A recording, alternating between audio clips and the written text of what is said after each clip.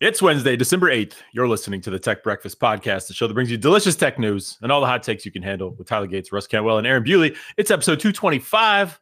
How's it going? 225? 225. Really? That's sort of a special number, you know? Deuce like, nickel. It's like a quarter of the way to the 200. Nickel. So, It's going good, you know? We're on 225. It's great. It's huge. My OneNote changed colors on its own. I don't actually know why. Oh, it must be a Windows 11 why? thing. It's like no. black and green, Yeah, dark mode, baby. Okay. you know? So Mine's we'll light take it. purple. Nice. Yeah. So good. Yeah, but We got up to- color change in OneNote. It's a good day. It's a great day. Everything's great. Oh, except for still not having gas at my house. That's not great. So I don't. What's the gas thing? When did I We don't had know a if gas I caught leak. this. Like, I had a gas on the leak. Actually, had a have you- lot of gas leaks. Have you seen on the news? That's Like cool. right? houses blowing up because of gas leaks? That was almost my. I mean, house. I've heard Yeah. of that. Yeah, I to rehash what Aaron and I talked about last time. My wife was outside putting up some Christmas lights, and she smelled the gas, and so she called Atmos, our gas provider, and they came out. And sure enough, there's a leak right behind the meter going into the main house, No. and so they cut our gas off. Awesome. And of course, it was right behind the meter, because if it was right in front of the meter, that's Atmos's problem. Right behind the meter, yeah. that's my problem. That's So they cut the It's your gas off. money. It's your Also, money. I learned something very valuable in this process. Don't call your gas provider. Call a plumber, because the plumber can also turn your gas. You can turn your own gas off. I was out of town. Elizabeth was not comfortable turning off gas. And to be honest, I probably wouldn't have thought of it either. But now, having gone through this, you either call a plumber, you cut your own gas off, but then a plumber can just fix it and turn your gas back on. Now, a plumber has to fix it and then talk to Atmos. And Atmos will turn it back on at that point. Scope of our repair is probably going to require city inspection as well. So I can totally tell that I'm going to have gas soon. But yeah, it got worse because they showed up. They sort of assessed that, I call it a major leak. It was a pinhole from corrosion on that line. Major enough to smell, though. Yay for the sense they put into the gas so we can smell that delicious sulfur. But they fixed that and then pressurized all my gas lines. And that's where we found lots of other tiny leaks in the house. None of them substantial enough to have set off carbon monoxide alarms or anything like that. But like half of my appliances are basically leaking at points. So boo. It's this makes me nervous. I learned the other day, I was driving my daughter around a neighborhood here in Prosper, and I was like, hey, this is where Daddy's friend used to live, or this is where Daddy's friend's parents live. And I drove by my buddy's old house, and I noticed a house or a lot available next to them. And there hasn't been a lot available in this neighborhood for 25 years. And so I was like, this looks odd. So I texted my friend, and he goes, oh, yeah, they installed an outdoor fireplace, and there was a gas leak. And 3 hours after it was installed, the house was entirely burned down to the ground. Oh, my gosh. Yeah, it's just terrifying. And so you have this problem. They had this problem. Well, I have an outdoor fireplace that is gas, and it has never worked since we moved into the house, and is the next item to be fixed in the house. Very concerning. And I'm nervous about the problems with which this might cause, because we also have a lot of appliances that are gas-based within the house. You know and we what, have though? 2 gas fireplaces, Like, etc. This is eye-opening, right? My house was built in the 70s, late 70s, I think 79. So it's been around for a while. Some of the leaks were on a furnace in my attic that was installed recently, right? I had to replace an AC unit and replace the furnace as well. And so it was hooked back up. You know, that obviously wasn't done well or right. But I think the lesson that I learned is, despite the high cost of doing so, getting a proper leak check on all your gas lines is probably just something you should do when you move into a house or after you do any major work like that. Technically, a plumber that's working on your gas line should do a leak test right afterwards anyways.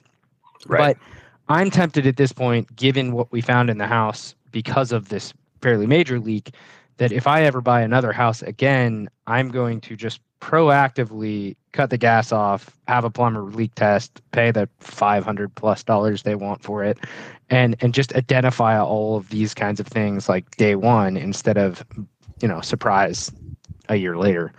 Yeah, I think I'm going to probably do that soon, just because I don't know. This doesn't let me sleep easy at night, hearing all these problems. Gas is scary. Sorry you're going through that. Yeah, it's kind of lame. Not having hot water is super lame, actually. And then our stove in our kitchen is actually gas. So not having that has also been a pain. Yeah, no hot water. all minor. That's no fun. Yeah. At least it's only, I mean, it's Especially this 55 time of degrees. year. It's not like 30 degrees. Oh, Yeah. it gets better too, because I have one electric hot water heater actually in my garage. We're not going to get into that, but since I moved in, that He heater lives has in a caused fancy place. problems. It's not that fancy, but it is big. But that electric water heater I knew was like riddled with issues, and it's just kind of a ticking time bomb. So I noticed that it was overflowing, probably overheating among other things. So I unplugged it, but you can like see the corrosion. So it was just ready to go. And then I was thinking, you know what? Maybe it's worth getting up there, plugging the thing back in just to have a hot shower and not bug a neighbor or whatever we're going to do as an alternative. And it turns out I wasn't the first person to have this idea. My awesome neighbor also did. And he got up there and looked at it, and he touched one of the pipes. I mean, just like barely touched it. And the fitting at the top basically just crumbled and it started leaking, right? And so he sends me a video, and he's just like, "Hey, FYI, this is your water heater in the garage now." And I'm like, "Oh no, that's really bad." So it's got a pan and it's leaking outside. So it wasn't catastrophic immediately, but I don't have a water cutoff to my garage at all. In fact, I have just my main, which is stupid. Of all the cool things whoever built this place, of all the things they thought of, that one was not one of them. So I cannot independently turn off the water to my shop. And so, I had to go like yesterday in just a sprint after work. I get to Home Depot, I get the fittings, we take a Sawzall to the copper pipes that are going into it. Of course, I have to cut the water off to my house. So now I have no water, not just hot water. And I'm up there trying to, basically the horror of shark bite fittings, just get it so that I can put a valve on the inlet to a water heater that is about to explode. So it's been a really fun week. Well, I'd like to formally announce that we've now become Home Repair Breakfast Podcast. I've been watching a lot of Home Improvement lately, by the way. Phenomenal show, still holds up today. What? So I think I can get behind this. You really have? You've really been watching episodes Absolutely. of it? Yeah. I love that. I love it. It's a great show. I also love that. And I actually enjoy doing most of this work, just not when it's forced upon me and not on my terms. I don't even think I would mind fixing some of my gas lines, to be honest. I don't have the equipment to do the pressure test afterwards, though, so I'm not going to do that. That feels aggressive and involved. It was enough. It was enough for me to have to. Yeah, but that could be a subheader. That was not for meant to be Tyler's offensive wife. to all of the plumbers out there, because it is pretty intense. Guess how many plumbers listen to our show, Tyler? Guess how many? 35. But speaking of plumbing, I did get my toilet fixed, and it made me think, because it was some rubber gaskets up under the tank. Right. It made me think, gosh, the way these things just kind of, the rubber just deteriorates over time with water. It's like, you really should change these like every 5 years. Yep. So have you ever heard the rule of technology? Should we talk about technology? Nope. Yeah. How much further are we going to dive into into it in this? a spreadsheet? Anyways, when you're looking at buying a house, spreadsheet? Are you kidding? There you go. Now it's That's technology. The qualification. There it is. Boom. We bridged the gap. No, it's the idea that like home ownership, you should plan, and there's the key, plan on roughly 1% of the cost of the property in maintenance annually. Yeah. And that if you're tracking that and you're actually bucketizing it or setting it off to the side, at a minimum, I'm not sure mine has ever been that low, which is sad, but if 1% of the home is there, then when your AC units inevitably die, when you have a multi-$1,000 gas leak in your house, when if you have a pool, it goes sideways and you have to resurface the dang thing for 10 grand. Like all of these things over the term of ownership will roughly equate out to 1%. What do you think, Russ? You buy a new house every 6 years. Every 6 years. That's right. Which is what I do. And you're fine. You're fine with that. So it's always that's new, more like every 1.5%. Yeah. And then because for the first 2 or 3 years, 6 years, the builder's going to fix everything for you because you make this long ass ridiculous list because your friend is a home inspector and you get them to commit to it in the 12th month of your first year. And then you just, they just fix it over the course of 2 or 3 years and you're good. So for 3 years, I think the math you're works. on the hook for stuff. You got roughly 3% buyer and seller fees on the buying and selling side, ignoring all the costs of moving, which why not? Let's do that. Then it's at least a percent a year. I'm sure there's people out there that don't even change the air filters. They just buy a new house. Oh my God. I change my air filters every 3 months. So since we're talking about home repair, maybe we can talk about auto as well. Whenever I throw my car in reverse, I get the engine knock. No, I'm just kidding. All right, let's move on. If I beat my horn twice, then the knocking goes away. But hey, speaking of knocking in cars, though, I did have a very fun experience this weekend of towing a 1-ton van that somebody was using as like van life camper on a beach out of about 3 feet of loose, dry sand. I've seen it. An epic 3/4 ton with like 80 something excursion. It was so fun. I've seen the video. That's my whole story. It's really a good story. I want today in tech history though. Okay, the Bite Shop opens December 8th. Paul Terrell opens the Bite Shop, one of the first retail computer stores in the world.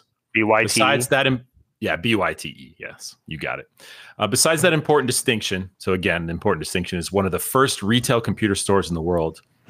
Paul Terrell and the Bite Shop are most famously known for ordering the first 50 computers from Steve Jobs and Steve Wozniak's fledgling Apple computer company. And I'm not going to tell you the year. As the story goes, the Steves initially intended the Apple I to be a kit where buyers would solder together the chips into the circuit board themselves. Terrell requested that instead they deliver fully assembled computers, as he was having trouble selling other kits to people who couldn't put them together themselves. By insisting on a fully assembled computer, even though the Apple I still lacked a case, power supply, and keyboard, Terrell helped shape the future direction of Apple and the entire personal computer industry. The Apple II was the first personal computer to be manufactured and sold as completely assembled units, making them accessible to the average user. I still wouldn't call people that had computers in these years average users. But anyway, thus igniting the personal computer revolution. What year are we talking about when the Bite Shop opens? Oh, jeez. 83. Like 88, 89? No, that is too late. Maybe 87? That's a good year. You sticking with it? 1975.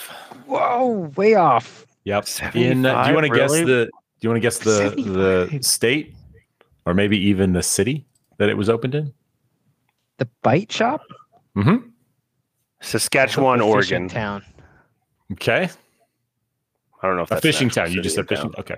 That's I feel like California. It should be in a fishing town. That makes a lot more sense. Mountain View fishing there? Oh, make no sense. I'm so when was Palo Alto, brother? It's right next to Palo Alto. I've been there. I stand by my statement. But I like the pun. It opened in Silicon Valley. When did the Apple I release? That don't make no sense. That don't make no sense. Get out of here. So the Apple I came out in 76, and that's when they bought. And when did the Apple II release? Yeah. 1977? 75? 77 is when the Apple II. Off by like a decade then. Yeah. Because I was thinking, I've been sitting here 80s when I saw an Apple II for the first time, and I feel like it was in that late 80s period. But that doesn't mean anything. I thought mid 80s. I really did. 70s is blowing my mind right now. That's true. That's a fair comment. 1975. Well, you gonna learn today, and that just happened. Got him. Yeah, it did. Hey, did y'all catch any of the details on the AWS outage for like 6 hours yesterday, or something like that? I did. Did you hear why? Like US East 1 or whatever was down for ever? What happened? I haven't seen the. Like Disney was down. I know it was disruptive. Netflix was down. Lame. McDonald's. Yeah, McDonald's. I provided a comment to media Amazon outlets Music. for it. Yeah, Anchor.fm was down. I mean, like so much stuff was down. So did we know I why? did not see the excuse. Why We have a general idea why. So the error in US East 1 was actually API and console related. So there was an error related to the API aspect. Like that's what was causing problems. Okay. The reality behind the scenes, though, was it seemed to be a network level issue where the best way I could describe it was it was behavior like a DDoS. I mean, effectively, they said that there are some network devices that received a large spike in traffic And that large spike in traffic basically started causing all sorts of latency spikes and packet loss in various services within AWS. So not just like customer applications, but like the, application and platform services within AWS that other applications leverage. So it caused all sorts of problems, all throughout anyone who leveraged those services. Dude, I just realized, okay, so this outage, it caused Amazon's internal apps to go down as well. So it cut off like delivery driver communication, stalling warehouse robots. Even the store had problems too. Yeah. And I was supposed to get, I guess I was supposed to get the thing to fix my toilet yesterday. Didn't get it till today because of that. That's weird. Okay. Yeah. That's weird. Dude, it's amazing. When I got the notification, because we're trying to communicate with customers because we manage a lot of AWS stuff, and so it's like, what do we know? What do we not know? And it was amazing how many things are affected every single time there is an issue on the East Coast of AWS. Venmo was down, Cash App was down, Roku was down. It's concerning, to be honest. I mean, John said it well. We made a comment on Twitter about the decentralization of the internet, and then John was like, "True, until AWS has a singular outage in like one town, and half the internet goes down." And it's the reality. Like, we've taken a highly decentralized technology that we've created and distributed around the world, and we've centralized it as much as we possibly can, because that's what we do as humans. Like that's exactly what has happened with AWS, there's concerns there. There's ways to mitigate it. I'll leave them out here, but that's something that is definitely, every time it happens, I think about it every single time, how much we've centralized a decentralized, technology overall. True. Yeah. That was interesting. It was fun seeing some of the stuff on that yesterday. All right, what else y'all got? Or I'm just going to throw stuff at you. I got a thing. Did you guys see? And I sort of hesitate to bring this up because I'm going to get blasted, because it's amazing how much people defend this company. But did you guys see the leaked $275 billion deal that Tim Cook made with China? Yes. Like with not just like with a company in China, but with the government of China to develop their technology further. I was livid when I read this. Yep. Like and this is, honest, Tim has a fiduciary responsibility to the shareholders of Apple to drive up the value of the company. This deal most certainly does that. Tim is doing his job. What makes me angry, once again, is not just this behavior. I don't like that. But just when I read the comments of this, I thought to myself, this is indefensible. But it's on Apple Insider or Mac Rumors, and it's like everyone's like, this is good. Good job. Good job, Tim. Let's go. If Google does this, people lose their minds. Mm-hmm. Why does this double standard exist? Is the marketing that strong?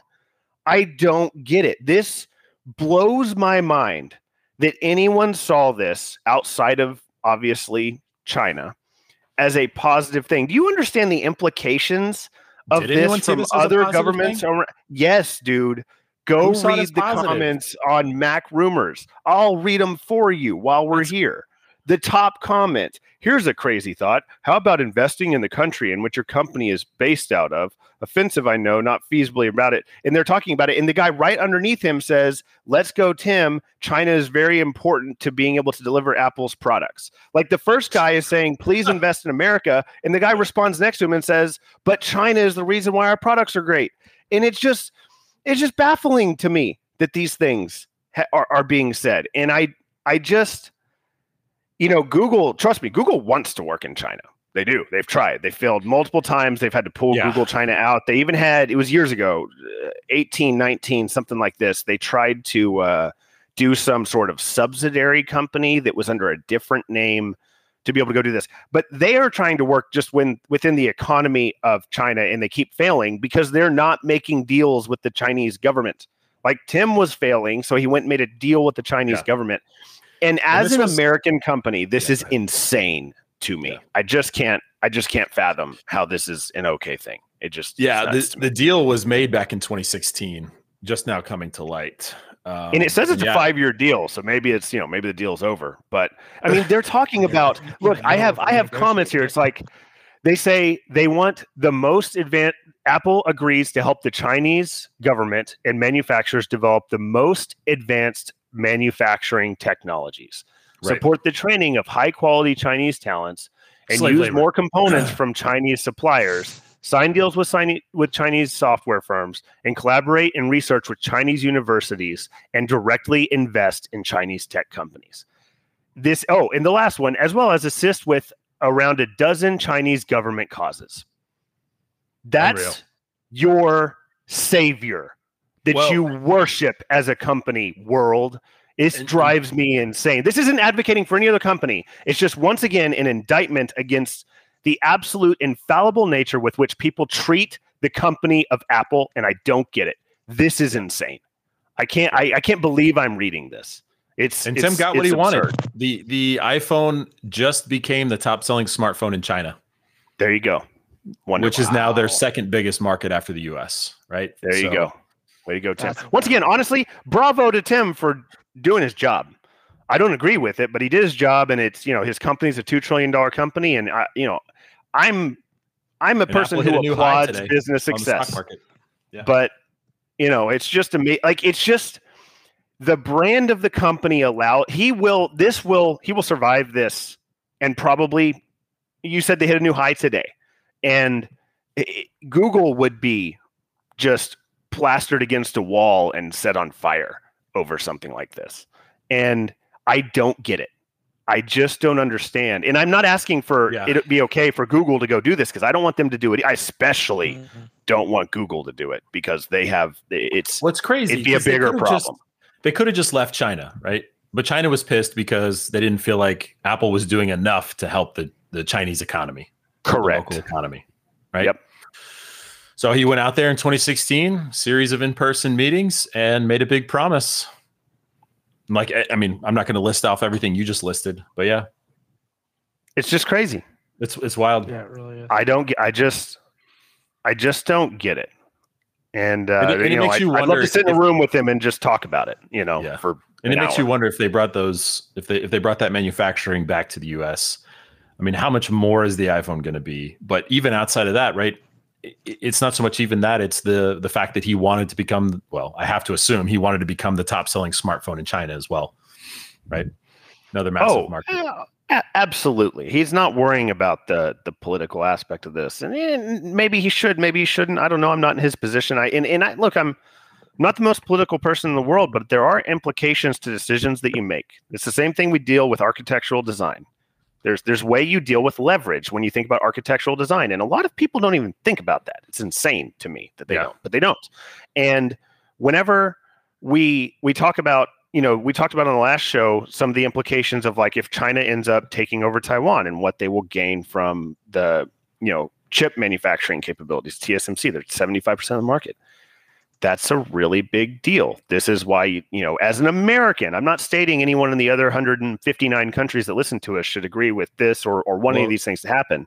But I'm just pointing out that as an American, China would say they already own Taiwan. Yeah, I know they're crazy. But it's this is a great question to ask, that he's going and making these secret almost said agreements with a country that our U.S. Diplomatic group is boycotting the Beijing Olympics, right, in the winter for 2022, because of things that Tim might actually be, or I'm not going to say just Tim, but Apple might be part of.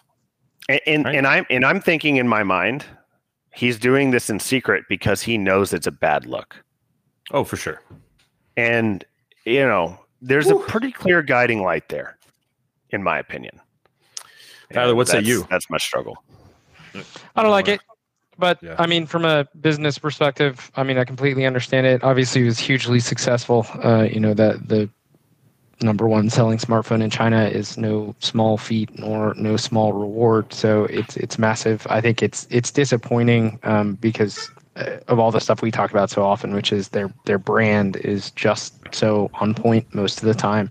But I think underneath the covers, they're just a giant corporation doing it. They're just a company. Shareholders. Yeah. At the end of the day, it's we've touched on this a lot, but I'll go right back to the way I feel about hero worship in general. Like, be really, really careful where you stack your chips in that regard. 100%. Because at the end of the day, you get to see what they want you to see.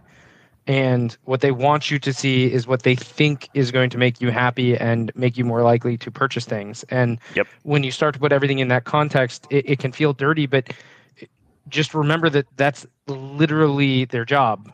Like, they exist to get you to buy stuff and get other people to buy their stuff. And they aren't altruistic naturally. They are commercial and capitalistic in that regard. So I don't. And that's okay. That is okay. Exactly. No. Yes. Exactly. But it's not a moral or an ethical question. Like, I feel like because there's so much information available now than there used to be in general, and it moves so fast, the velocity of information moving around, it is inevitable that we will learn more about companies like Apple than we might have otherwise. Like, name 10 other companies that you didn't think were doing business directly with China that are doing business directly with China. You probably struggled to do it, but I'll bet if we dug, you'd find out that it's a lot, right? It might not be surprising that Google has a similar deal, because it is critically important for global corporations to grow that way. They don't make it public, even though that could arguably be good for the bottom line. Think about most companies making a $100 billion cooperative agreement with one of the largest countries from a population perspective in the world. One might argue that actually is a good look. The fact that it was quiet is that they know it's not a good look. Yeah. Now, 5 years later, it's out, but it doesn't matter anymore as much, right? Because they're the number one smartphone seller in China now. So whatever backlash they get from the rest of the world is irrelevant, because the target has been met, which is sell more stuff. Yeah. And there's weird things leaking out about it that you just wonder how much more is kind of under the covers. I don't know if you saw the thing I retweeted from Casey Newton, but on Apple Maps, land masses are whatever size the Chinese government says they are, right? Like, you just want to talk about, completely insane. And I guess there's a territorial dispute between China and Japan over some islands, and China wanted them to appear larger than some other islands that Japan owns, or something like that. When you zoom out, it's just the goofiest, I'm telling you, most asinine thing. And the Chinese regulators were threatening to withhold approval of the first Apple Watch. This was back in 2015, if Apple didn't comply with the request. And and then I was like, okay, fine, right? And then you can go look at these islands in Apple Maps versus Google Maps, and they're larger. Like, even if you zoom out, it's kind of, it's so dumb. And it's stuff like this. When we talk about the scanning for horrible images on the phone, right? We talk all the time about the ability to do something versus the policy not to do it. And if you have a policy not to do something, you can always choose to do whatever the thing is that a government asks you to do. And that's the thing about, the privacy aspects of Apple and the people, the second most thing said about Apple products outside of it just works is that I trust Apple. And, the big thing about, I think, was it CSAM? Is that what they call it for the scanning and everything else? The big thing there is not about, because, Apple says they won't do these things if people come to them. It's that if you have the ability to do it and people know you can, you may be forced to, one way or another, through some other lever. And it doesn't matter how much you trust Apple, because incidents like this prove that they're going to act in their own best interest, as they probably should in most instances when it comes up. So the whole I trust Apple or I trust any of these entities is something you have to, I think Tyler said it best, you got to be really careful with, because they're not in it for you. They're just not. No. They're not and friends. you got to think about they're not looking out for your privacy unless there's upside for them. It's the same stuff that we talked about with the concept of app tracking in Apple's ecosystem. That was really not about your data not getting out. It was not about your data not getting out beyond their walls. They want it to be uniquely valuable to them, and that is a good business and financial decision. But that doesn't mean your private data is any more yours. It just means that it's in one sandbox instead of many, which maybe that's a good thing, but it doesn't make them good guys.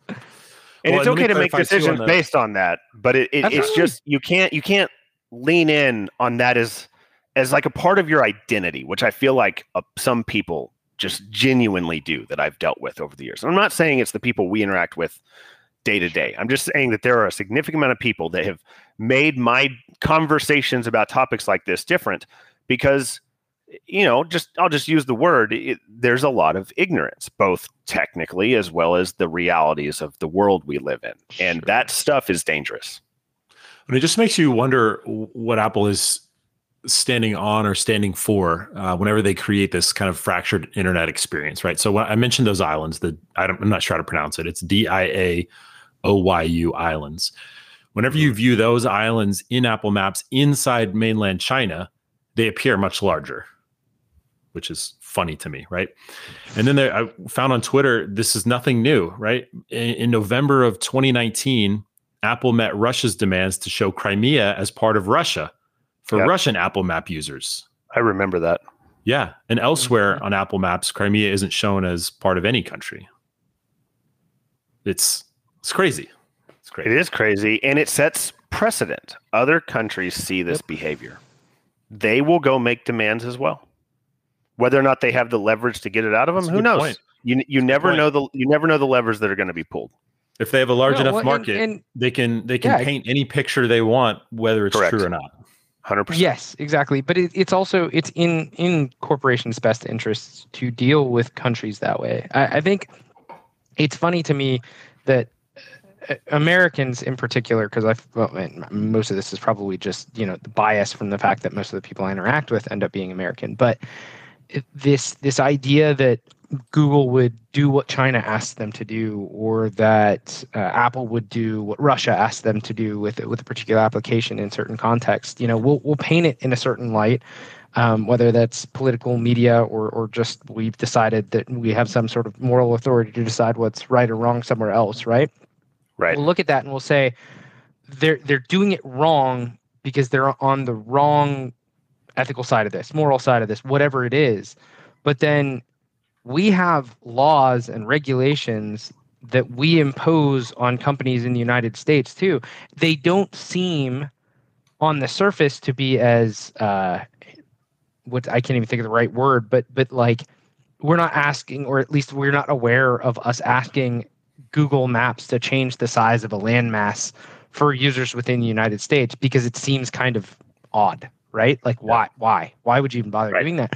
But the point is, like, we get all in a kerfluffle over a foreign entity doing this, and we get even more upset when, quote, the big corporation yields to the country, but it's literally law in some cases. And even if it's not law, the financial ramifications of ignoring China's ruling body is a bad idea. Like those can be substantial. So what do we expect? Do we expect Google to make a stand if it's not in their financial best interest? No. Sometimes we get lucky. Sometimes it is in their financial best interest to play the right card. This happened with some of the firewall requests, if I remember correctly, that China was making of Google, and then Google basically said, well, if you're going to impose that, then we're not going to do business in your country. But they were basically in a position where they weren't allowed to do business in China anyways. So it's really easy for them to get out there and get some goodwill points from the rest of the world by saying, I'm standing up to China. But really, they were painted into a corner, and they just stood there saying, check me out, I'm on the good corner. Right? Yeah, absolutely. And this is not about challenging the rule of business or law. This is about the fact that I'll use my mother as an example again. When she recently bought an iPhone, told me that she bought it because Google tracks you, and then she showed me an article on her Chromebook. All right, that's this about woman. Apple security. Yes, this woman is extremely political. My mother is, and anything to do with China will set her off in a way that you could never believe. Let's get her on the show. So interesting. Bring her on the show, Rob. And, so interesting. And this is the type of thing that she believes Apple would never do. Like, that was part of her argument. She was like, Apple fights for its users and for America. Those are words from her mouth. And she is an average user. This is a type, and this is a normal interaction for people who sort of fall in love with Apple's products and ecosystem, for me, that aren't like in our tight inner circle of technologists that, have a really good idea of how all of this stuff works. This isn't that Tim's and John's of the world. This is just the normal people who decide to give their opinion to me on technology whenever they find out I have an Android phone, or whenever I use a Windows computer because I play games all the time and it's better for doing that. Like, this is those people that I run into in the wild. And I will tell you, I've dealt with for just a long time, because it just sort of comes to me for whatever reason. I'm a magnet for it. And it's crazy. 2 quick comments on this. First of all, it reminds me of that meme of the guy sweating that's wearing like the red suit or whatever, and he's got to press one of 2 buttons, and one of them is reality and the other one is quarterly earnings. I just picture this in my mind. Like, I haven't seen that, but I just picture it. And then the other side of it is, I found a guy in here talking about, he used to work for Encyclopedia Britannica. You remember those? You remember, like, before the internet? Yeah. Really, none of this is new. We couldn't afford those, so I used to hang out with people that could, so that I could read. For those young bloods that listen, we used to have commercials about buying encyclopedias. Y'all remember that? Yes. There was like deals where you could get it in like 8 installments of $89 or something like that. Yeah. There's a Friends episode about this where Joey buys one book because he can't afford any others, and then he starts just using big words wrongly in all of his conversations moving forward. Oh man. Okay. So I feel like I need to make that meme, or somebody should go make that meme. And then also, like, realize too, I'm not just yelling at Apple, but Apple's the most recent one to come to light on this. So the issue now, look, here's the thing. My personal opinion, I don't like what Tim did, but to kind of put a bow on this thing, this isn't about what Tim did. This is about the image that Apple puts out, which, by the way, good for them. They should be putting that out. But for the attachment rate that they get on this, that people, I think, Tyler, you said hero worship. I like the term that people latch on to and go into this hero worship mode. And then they like, this is the type of thing that they're like, well, Google would do that, but Apple never would. It's like, no, it's like, they'll both do it. Yeah. It's nobody should if they can, they will do it. And that's the reality of the world we live in. That's not the quarterly earnings of the world we live in, sort of thing. To go back to your crazy. Crazy. Right. What else we got? Oh my gosh, I don't even want to start unpacking this one. Twitter is testing turning its in-app Explore page into a TikTok-like feed with For You and trending tabs, and similar experiments from Netflix, Spotify, and Reddit. No, that's good. I like Twitter, so everything they do is good. What? They're Nothing. the best. Really? Get it? Because I wanted to try it with Twitter. No one even understands it when I say it with Twitter. Because they're like, no one likes Twitter that much. All right, nobody likes Twitter that much. I mean, I'll let it go. I use it a lot, but I don't like. There's a lot of qualms I have with what's going on. But the new DMs and how terrible they are. Yeah, well, actually, they just acquired a new company. What is it called? Like Quilt or something? No, I can't remember. But did you basically they're trying to? Yeah, I think so. They're trying to. So basically, they were making a Slack competitor, and Twitter just acquired them to help make their DMs better. So Twitter is going to eventually have some sort of DM-like thing that kind of acts like Slack. There you go. So, and the new product management lead is all about speed. So this recently kind of like throw whatever against the wall, whatever wet noodle that they're thinking about from a product management standpoint, and see what sticks. Feels like we're going to see a lot more of that. So. Yup. You hear about Verizon? No. What they doing do? bad things? Well, Oh, Verizon did some stuff where they override users' opt-out preferences in a push to collect browser history. Get out. You want to talk about bad looks? This is a pretty bad look. That's a bad look. Yeah, give somebody an option and then rob them of it. Yeah, so it says Verizon overrides users' opt-out preferences in push to collect browsing history. I mean, it's just, I mean, this is just another, instance where collecting data is the most important thing for technology companies right now. It's just more important than anything, and that includes all tech companies. And it overrides these opt-out preferences. It's just amazing to me. This, it's funny. Apple's ad tracking transparency obviously blocks a lot of like the cross talk between the applications, right? If you opt into it, I saw DuckDuckGo is releasing their application already does some sort of global blocking within Android, even if you don't use their browser. And you can manipulate stuff like this within Android. You can have applications that sort of have global access, and so they're actually building a ability to block trackers globally within Android. I mean, it would even block Google in instances off of Android, and so it's an interesting thing to see them building up something like this. So just obviously, I know that at least half, if not 60% of our users on iPhones, opt into your app tracking transparency to help with probably some things like what Verizon's doing. But on the Android side, you'll have DuckDuckGo to be able to do this, maybe even a broader level here in the coming next few months. But it's just, this is such a shady thing. And I'm a Verizon customer, by the way. I use Verizon, and it's just what's interesting is I bought it's like the unlocked version. I didn't buy my phone from Verizon. But even still, once the SIM card's in there, like they'll push applications, into the device, and those applications will then start collecting data, obviously. So it's just it's amazing. You provide this option, and then you ultimately override it. And when you're doing that, whenever a customer didn't even choose to install the application to begin with, I mean, it's just like bad look after bad look after bad look. So if you want to avoid some of this stuff, maybe there's starting to be some more options, which is most certainly an influence from Apple, which is a good thing, I think, for the overarching view of this. But it's bad form Verizon on providing an option bad form and just not letting it happen. Yeah, it's all bad. That's interesting too. Did we talk about the Life 360 thing? Oh, sorry. Go ahead, Tyler. No, we haven't yet. But what I was going to say, because it's in line, and then jump into that would be good. I'm fairly aggressive, I think, even amongst us three, about blocking ads and blocking tracking and things like that. So like some of the feature functionality that Russ was talking about with DuckDuckGo, it sounds like they're doing some more broad sort of app tracking blocking stuff. I've been using AdGuard for a couple of years now. Actually, my brother turned me on to it.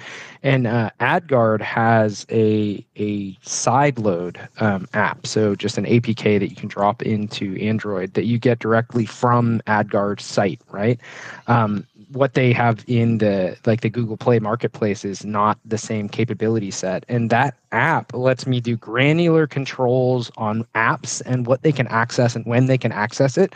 You can push it through a local VPN and things like that. But one of the things that I really like about AdGuard and its ability to block stuff is that one of the capabilities that you have is actually completely restricting all access an application has when the screen's off. So, for instance, you can go in and you can tell Twitter or Reddit or one of those apps that gets loaded from your provider, for instance, and you can just strip it of all of its communication, or you can forward it to like a DNS black hole, which of course DNS isn't going to stop everything, but if you completely cut it off from a connectivity perspective, unless you're in it, even beyond what you can do in Android out of the box, which is a capability, right? Like you have to tell apps that they're allowed to use services and like Wi-Fi, for instance, when they're not on, for instance, or when you're not actively using them. But it's kind of obnoxious that you have to have all of these things.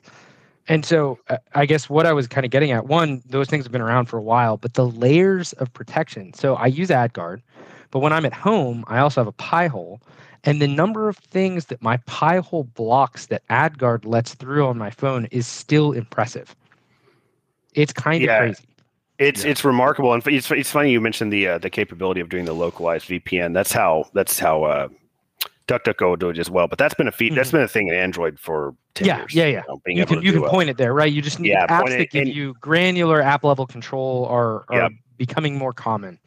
Yeah, that's something I've used many times for control within the OS in Android is the localized VPN function.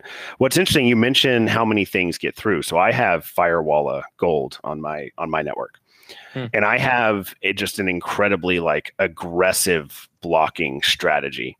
And over the last 24 hours of 1.845 million, almost 46 million.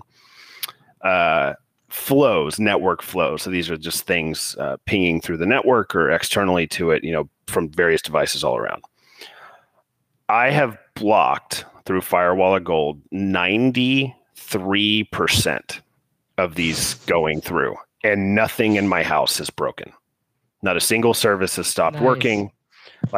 That's the amount of stuff going on in your network that this type of level granularity can. It's just crazy when you actually see that at that level being blocked and everything that be done. And leveraging localized VPN services or even VPN on your own network allows even more granular control over that. So it's an interesting thing to see. But there's a lot of stuff going on out there, and it's not just on your phone. Gold, is that what you said? So it's its own firewall. It's Firewalla. Firewalla Gold. Yeah, I was just looking it up. It does routing. Yep, that's the one. It does routing and it does all of the granular fingerprint. So I can separate things, like for instance, I have the cameras and stuff for the cameras for the inside of my house. They're all isolated, on their own network. They're protected separately. I have a lot of different settings I can do with inside of that, and it does the global network, ad reduction. They have a couple different settings that you can enable. I mean, there's a lot of stuff inside of it, and I've been a real big fan of it. So I actually do that for my wired network and security settings, and then I use Eero for Wi-Fi in bridge mode. So all of the, routing intelligence comes from Firewalla Gold and is controlled at that level. And then I just use Eero for Wi-Fi functionality only. It doesn't do any routing. That's kind of my setup here in the house. It works really well. It's a good combo. Okay, I'm gonna need y'all to get angry again. Life 360. Let's talk about that. They own Tile. I'm upset. Yeah. So this report landed, I guess, less than a month after Life 360 bought Tile. But basically, they are taking all of that GPS data, selling it to approximately a dozen data brokers, who then sell that data to virtually anyone who wants to buy it. And then the problem is, this data, it's not obfuscated in any way. It's not aggregated. It's not, fuzzed out if you try to zoom into locations. What they discovered is basically, if you know somebody that has the service, you can just look up where they are whenever you go pay a fee through one of these data brokers. So it's unreal. I know the answer. I know the answer to my own question, but I'm going to ask it anyways, just because I want to be mad. Whatever happened to business models where you sold some stuff and you made some money? You know what I mean? Like, you sell products. Abuse people. What happened to that world? It's just, and here's the thing. I understand internet products, digital products that you receive for free. Doing that, you buy Tile. Like, are you not making money off of the sale of the product? And if you're not, by the way, that's a bad business model. Like, just when you sell something, make money off of it. It's okay. Well, and everyone's looking for new revenue streams. It's his thing. I know. I know the answer to it. Yeah, data is so valuable. So there's that massive temptation to just a little bit of white collar crime. It's not going to hurt anybody. Boom, 7 years in jail. Right? It's crazy. They want annual and monthly recurring revenue. That's what every company wants. Yeah. It's because it's driven from the desire from the street. This is more valuable than a healthy bottom line and getting 3x EBITDA on something. Like, it's just 30. You want monthly and annual recurring revenue. Period. That's what they want. 30 million monthly active users they've been selling data on. That's insane. 30 million. That's 10% of the US 30 million of these things.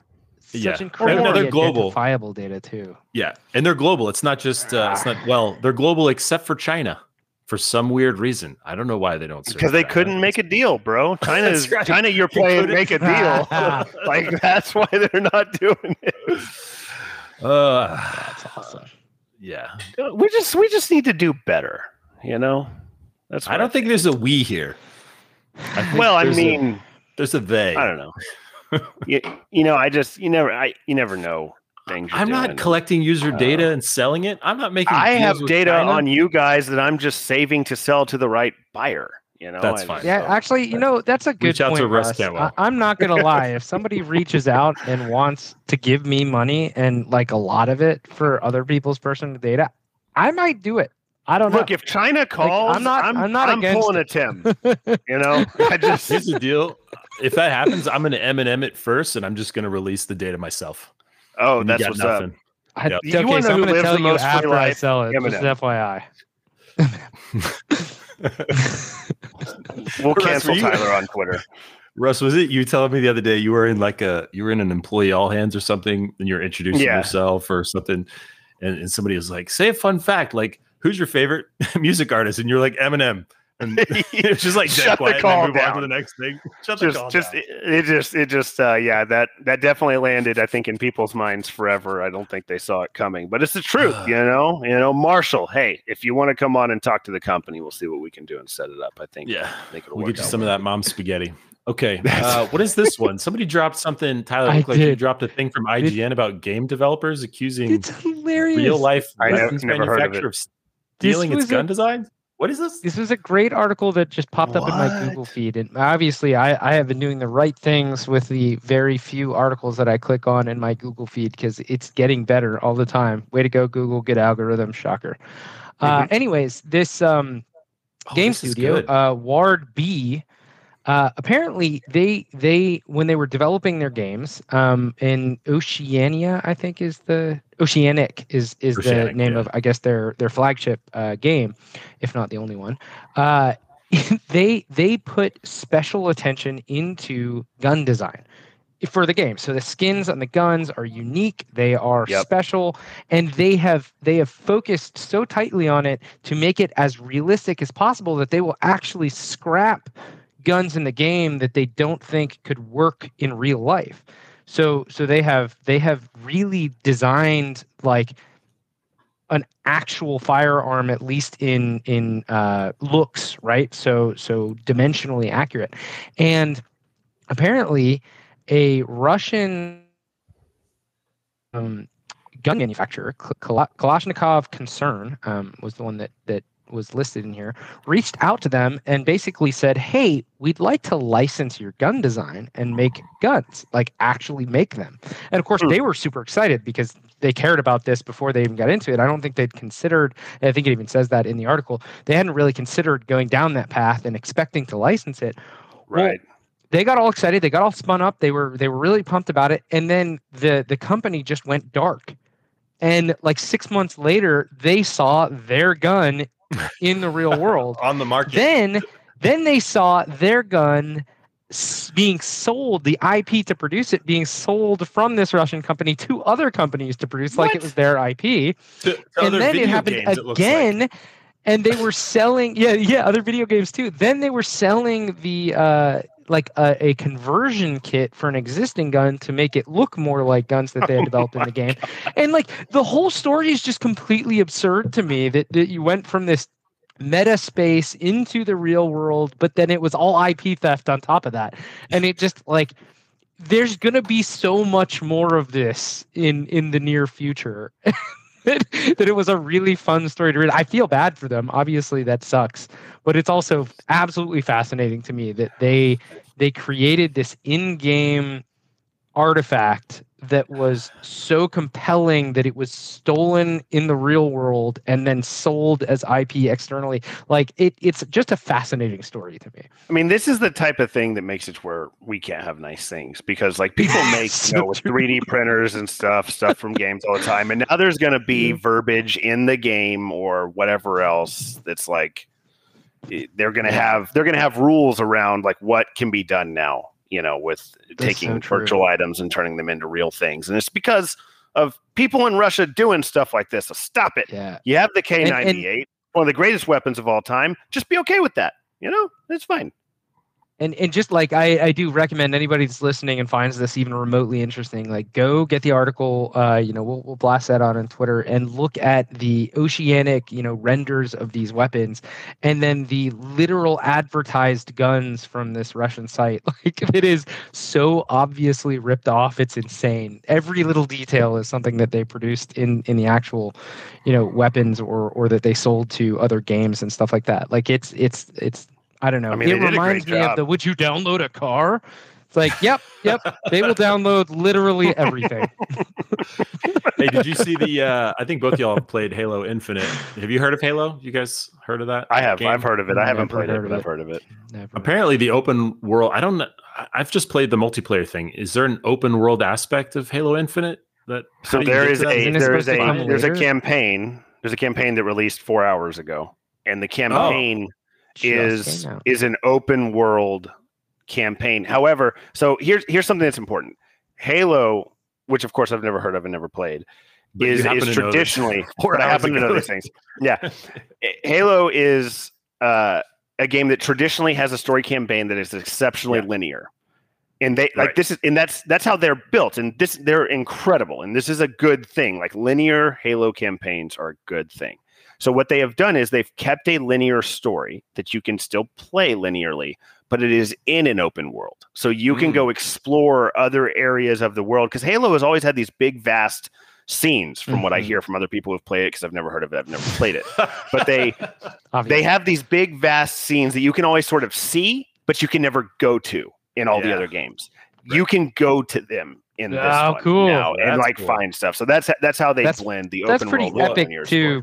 Here's the news. Halo, for a first-person shooter that wasn't as open world as other games, was pretty open already. Now, obviously, it was locked down. Like you said, you could see these things off in the distance, and maybe they'd show up at a later level in the game or something like that. But Halo was pretty big. I remember playing Halo 2. Hearing about people playing Halo 2, and just the maps were huge. The levels were massive. So making it open and still keeping it campaign it's interesting. It'll be neat to see how they execute it. I don't know if you could hear those notifications. My Alexa show keeps telling me that more delayed shipment notifications. I couldn't hear AWS. That's wonderful. So the news here is that apparently this open world experience was the size of The Legend of Zelda Breath of the Wild originally, and now they've reduced it by 2/3. Oh, can you imagine that? Originally. I don't know if you played that one. Yeah. That was the game is massive. I mean, I haven't even. I think some people put 70 hours into that to finish it, which admittedly is not a lot of time in a singular game. For me, I've over 15,000 hours in Counter-Strike. But that is also that's over 21 years. Like it's very different these days. The majority of those happened pre 3 years ago. My daughter just turned 3. For anyone who's wondering why that number is important, so the I can see how that's disappointing to people. It doesn't matter that much to me because I'm more interested in the linear side of it. But man, that scale is crazy. They developed Halo Infinite for 6 years, which is it's coming out now. Well beyond. They made this decision. Yeah, they made this decision back in the summer of 2019, but the news is just now, I guess, coming out about it. So well, I'm sure people are disappointed by it, but I'm looking forward to it. The downside is. There's no co-op yet. It's not going to release for like 6 months. And that's a big thing for Halo. Yeah. I will say I like to play this story solo first, because when you play co-op with people, everyone likes to pretend like they don't care about the story, even though everyone does care about it, and they just won't sit around and listen to it. Right. So I like to play it first by myself, but I love to. I mean, Halo co-op is it's classic. It's something that everyone that's played the franchise has probably done at some point in time. As you're still allowed to punch your friends in the back and have them die instantly. Our games in co-op would regularly devolve into that. No, I didn't usually start it, but it was great. The fact that friendly fire was always on was just fantastic. And friendly fire is on and ranked. So we gotta start wrapping this up, but there's a few other things I want to show y'all or throw at you. Do you want to take a stab? So the final numbers not the final numbers. There's still some more days left in 2021, but so far, do you want to guess how much money has been spent in apps for 2021? Actually, let me clarify. Gosh. Is this buying I don't know apps if I have or in apps? In apps? Oh no, this is buying apps, not the money that you would then spend in the app. Purchasing apps. Purchasing apps. 2021. I don't No idea. No point of reference. I'm gonna say billions. 1 trillion. It's 20% more than in 2020. It's $133 billion on apps. Well, I said hundreds of billions, but I was. Is this just like? Is this all platforms? Yeah. Is Android and iOS? Apple's App Store. Yep. Google Play. Yep. Correct. $133 billion. I mean, that's money.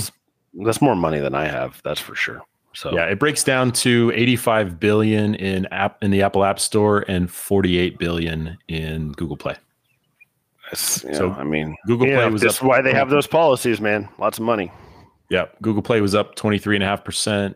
Apple App Store was up 17.7%. What's more amazing is that this is probably trounced by in-game transactions. Oh, for sure. For like microtransactions, on the same platforms. Yeah, like for just sure. Absolutely dwarfs that number, I'm sure. Yeah, hands down. And we won't get into this one, but I just want to draw your attention to it. The stuff is leaking out about the first Apple AR, VR, augmented reality, virtual reality headset. It's going to weigh about 350 grams. And apparently they're already working on a lighter second gen model, already in development. So it just looks like some goggles that you put on, like in science class or something like that. And kind of like Magic Leaps. Cool. Yeah. Also expected to start at about $1,000. So, man, I got to tell you though, I am unreasonably excited about that AR game. Sorry, I don't want to be confusing people. There's not a game. I just mean the world of AR. Sorry. Oh, okay. Oh, AR is cool. Is there something? Yeah, I was like, what are you talking about? No, I just sorry. That's just some of my weird verbiage of word. I am also interested to sort of see what comes from the AR side of things. I'm interested to see how they participate in VR. I mean, obviously, I think there's a big opportunity there for them. But AR is just kind of an area that's sort of, I don't know. It's very underdeveloped. I mean, I've never, outside of like playing Pokemon Go or whatever, like that's the most AR I've ever seen. But I think it has more potential than VR. I think AR, and that's in my mind, or my very unprofessional opinion. I think AR has a lot more potential than VR. I think that I probably shared that opinion maybe a year or two ago. Mm-hmm. I don't think I share that opinion anymore.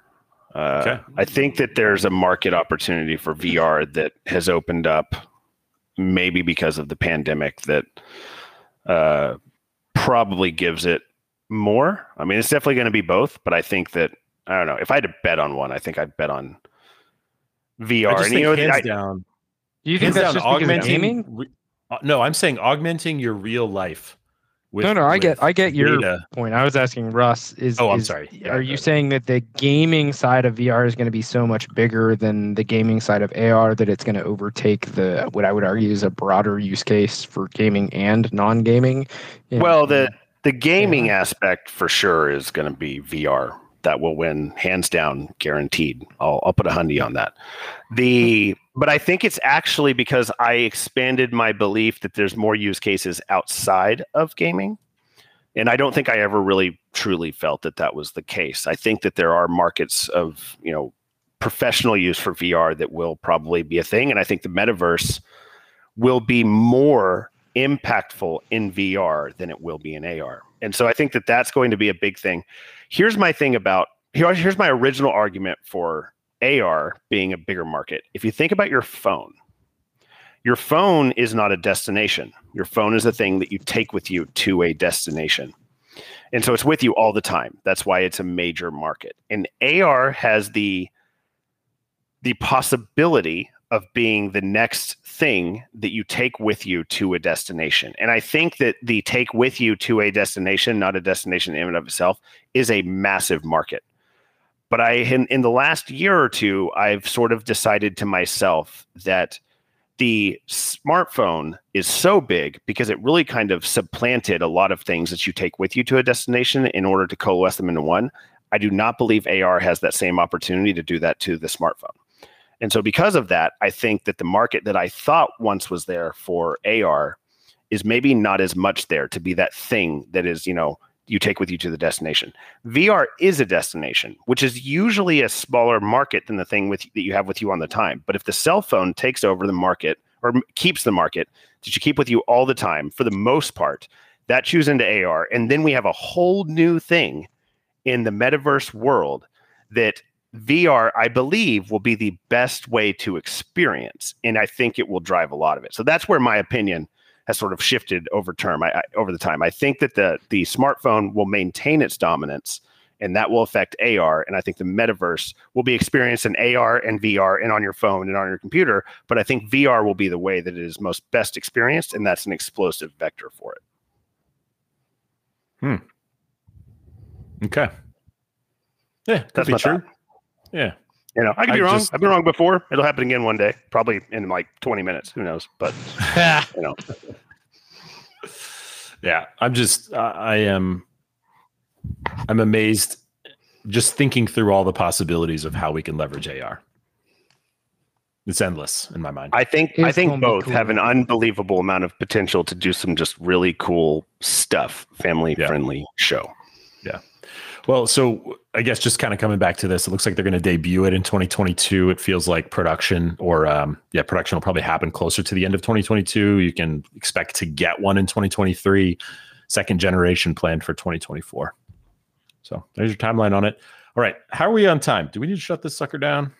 We're at least an hour into this. Yeah, probably an hour. You got any other emergency breaking news we got to drop? Or do you want to? I mean, I can just list something.